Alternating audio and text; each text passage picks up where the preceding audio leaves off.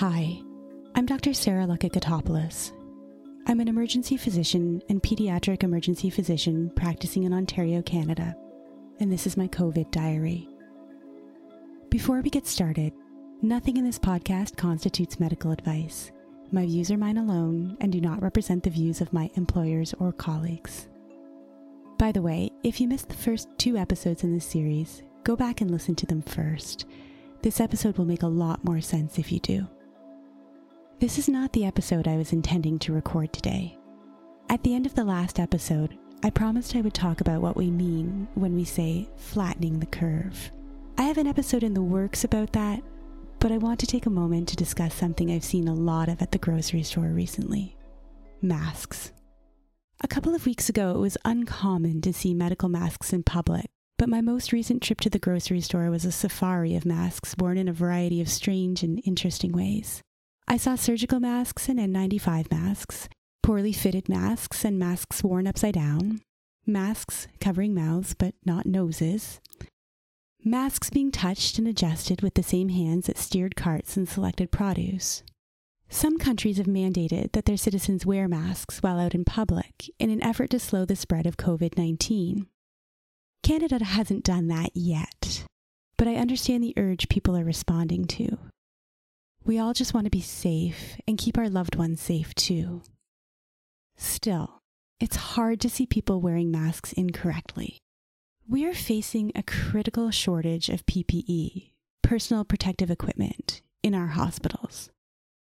As frontline healthcare staff, we are currently limited to 2 masks per shift in an effort to conserve equipment. We hope that good stewardship and wise use of our resources will allow us to stretch our scarce supply just a few more days. We hope, in turn, that those days will give our leaders an opportunity to source additional supplies so that we can stay safe and keep our patients safe as well. Now, don't get me wrong, I'm grateful that I'm not being told to tie a bandana around my mouth and nose and get on with it, which some of our American colleagues have been told to do. And ultimately, any protection right now feels better than none. We have to work with what we have available. But wearing just 2 masks per shift means wearing a mask longer than it's meant to be worn, not changing masks between patients as we normally would, and limiting eating and drinking so that we're not removing and replacing contaminated equipment. We often reach the end of our 8 or 9-hour shifts with dry mouths, thirsty and hungry, because our drive to conserve a precious resource overcomes our drive to take a sip of water or nibble on a granola bar. It's difficult. Our faces are itchy. The backs of our ears are rubbed raw, never getting any respite from the straps that loop behind them to keep the masks in place. Anything that allows us to stretch our equipment out just a little longer means that we're more likely to have equipment to use when we care for the next patient. We are scared and frustrated at not being better protected, but most of us are willing to make that sacrifice. That sacrifice, however, is all the more difficult to commit to when we see people wearing masks incorrectly in public, believing that these masks do things that they do not. I don't know if wearing a mask at the grocery store is the right thing to do. Your decision to wear a mask in public is ultimately based on your own personal calculus, an equation that takes into account your personal vulnerability, your responsibility to others, and your access to personal protective equipment. I can't tell you what to do. But if you're wearing a mask to the grocery store, I hope you're doing it right. That's what this episode is about. So, let's talk masks. First, not all masks are created equal. The mask I'm wearing in the picture that inspired the cover art for this series is a surgical mask, sometimes called a procedure mask. Surgical masks are loose-fitting and disposable. They loop behind the ears or tie behind the head. Surgical masks are generally designated as Level 1, Level 2, or Level 3 protection. They provide a barrier between you and your environment. Last episode we talked about how virus particles infect us in the form of droplets. Surgical masks prevent those droplets from contacting your mouth or nose and entering your system. But there are some things that surgical masks cannot do. The first, and most obvious, is that they can't protect parts of you that they aren't covering. If you come to the emergency department these days, and I recommend you don't do that if you can avoid it, you'll notice that most of us are wearing additional eye protection in the form of goggles or large plastic face shields. Your mouth and nose are important entry points for virus infection, but so are your eyes. A typical surgical mask cannot protect your eyes. It cannot protect your nose if it's not pulled up over your nose. It cannot protect your mouth if it's pulled down and resting on your chin. If you choose to wear a surgical mask, it should be tied or looped appropriately and cover both your mouth and your nose.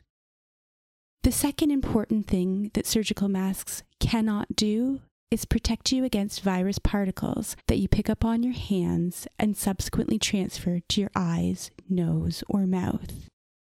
If you're not used to wearing a mask, you may find yourself tempted to frequently touch or adjust your mask with your hands. You may find yourself wanting to scratch your nose or to pull your mask down when you are, for instance, driving in your car, and then pull it back up when you arrive at your destination. But every time you touch your mask, you risk transferring virus particles from your hands to your face, where they can be absorbed by your eyes, mouth, or nose. And guess what? Gloves transfer virus particles just as readily as hands do. So if you touch your masked face with gloves, you're still at risk of transferring virus particles to yourself and becoming infected. If you choose to wear a mask, you should wash your hands before putting it on your face. You should put it on, adjust it once before touching anything else, and then not touch it again until you're ready to take it off. Your mask will become contaminated over the course of wearing it, meaning that virus particles will end up on the outside of your mask. Before taking your mask off, you should again wash your hands thoroughly. Afterwards, dispose of the mask in the garbage, touching it as little as possible. Finally, carefully wash your hands one last time before moving on with your day. If you take your mask off in a public space like the street, a hallway, or an elevator, you risk infecting others. Let me be clear here, just don't do it. Now, you may have heard that healthcare workers are desperate not just for surgical masks, but also for masks called N95s. N95 masks, or N95 respirators, are so called because they filter about 95% of airborne particles before they reach your lungs. You may have heard some debate about whether particles of the virus that causes COVID-19 are transmitted primarily by droplets or aerosols. It seems like the virus is primarily transmitted through droplets, which means that N95 masks are probably unnecessary in most aspects of daily life. We do know, however, that viral particles can be aerosolized during certain procedures that happen in the hospital, including some kinds of breathing support, like intubation. Particles may also become aerosolized during CPR. So N95 masks probably aren't all that useful outside the hospital, but healthcare workers definitely need them available to provide critical care support to very sick patients with COVID-19 and other conditions like tuberculosis. Remember, all sorts of other infection didn't just stop because we had COVID-19. Another important point is that N95 masks only work when they're appropriately fitted. Unlike surgical masks, N95 masks have to fit the contours of your face.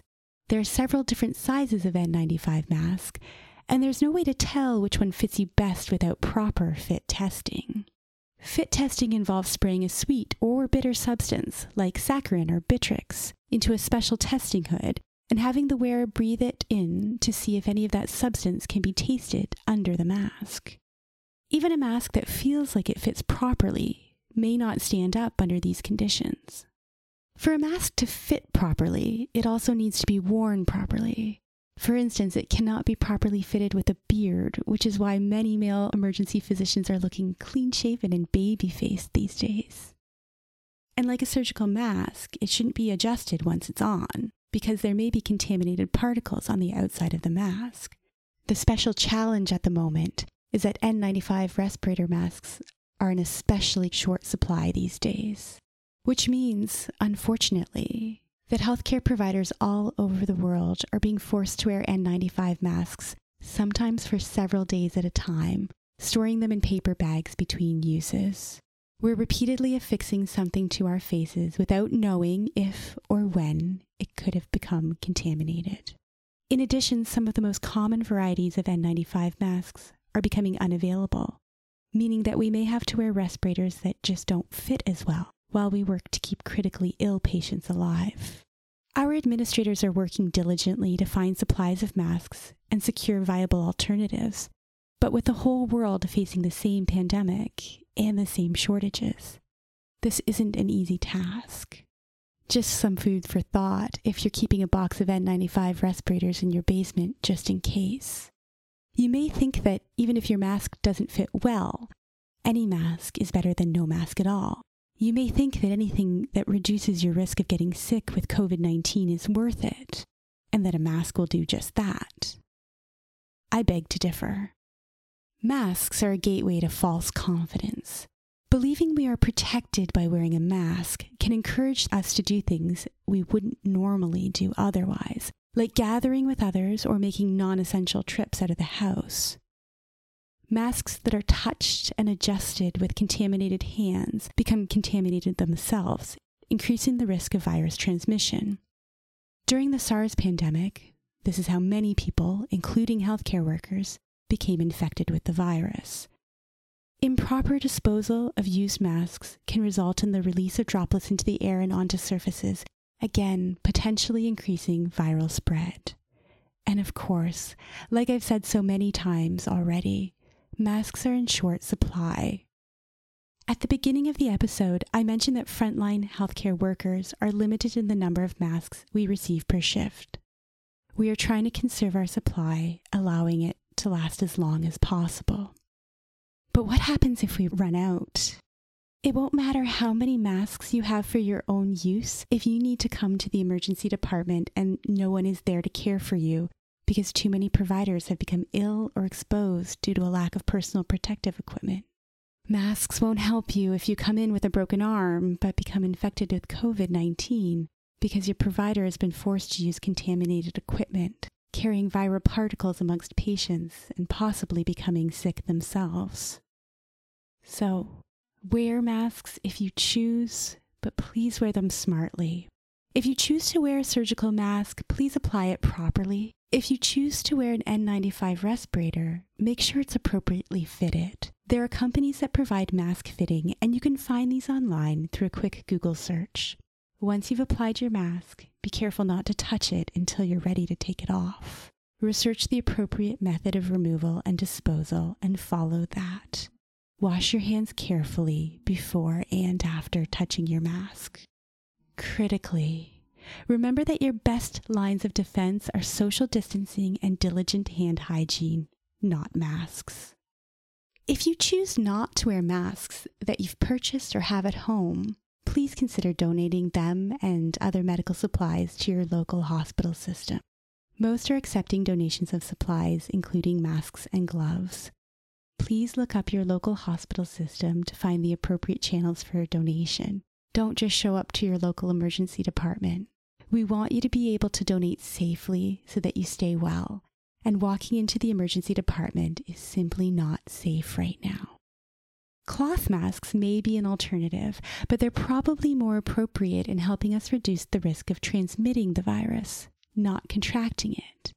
They're not a safe alternative for those of us with direct patient contact. But if everyone else wears a low-level surgical or cloth mask covering both the nose and the mouth when leaving the house to buy groceries, maybe we will see less community transmission of COVID-19. These are frightening times, and I know that all my mask wearers out there are just doing your best in the face of fear and uncertainty. These are frightening times, and I know that all my mask wearers out there are just doing your best in the face of fear and uncertainty.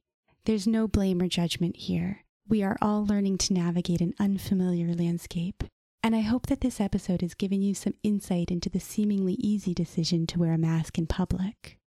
Now here's a small update about where we are with respect to the COVID pandemic right now. As of April 5th, 2020, There are 14,426 cases of COVID-19 in Canada. That's nearly 10,000 more than I reported in the previous episode last week. 258 people have died. That's nearly 200 more than I reported last week. In Ontario, where I live and work, 4,038 people are known to have become sick with COVID. 1,449 have recovered. 119 have died. But don't despair at these numbers. Just looking at the past few days, the growth in the number of new COVID-19 cases seems to be slowing down. And that's thanks to those of you who are practicing social distancing, washing your hands, and being diligent about keeping away from others who are sick. It's not easy. These are really tough times. Many of my friends and family have been laid off work. People are struggling to pay bills, watching their savings dwindle, and worrying about what their financial futures may look like. The economy is going to take a very long time to recover. Kids are at home instead of at school, and nobody seems quite sure when they'll be able to go back. We need to keep an eye out for our neighbors, because as we are all stuck at home, tensions can rise. Families who already suffer with violence may see that escalate, and we need to be alert so that we can help. Those of us who still have jobs are still going a bit stir-crazy. Let's not underestimate how hard it is to go between work and home and nowhere else, not seeing our friends or family, and often lacking the hugs, handshakes, and physical proximity that makes us feel human. But we should be encouraged that new cases don't seem to be coming as quickly. Your sacrifice is making a difference. Don't stop now. The Spanish flu pandemic of 1918 had a terrible third wave because quarantine became tedious and seemed unnecessary. People flooded the streets, relieving their cabin fever only to fall very, very ill. Let's not make the same mistake twice. As an emergency physician, I appreciate what you're doing. I appreciate how hard it is. I know we all want to stop doing this hard thing. We want to go back to our normal lives. But please, please don't give up. You can do hard things, and the hard things you are doing are making a difference. I believe in you. I thank you for what you're doing in the service of your community. I've got your back, and I'm so grateful that you've got mine. I'll be back soon with another episode. Until then, wash your hands, don't touch your face, and please, stay safe.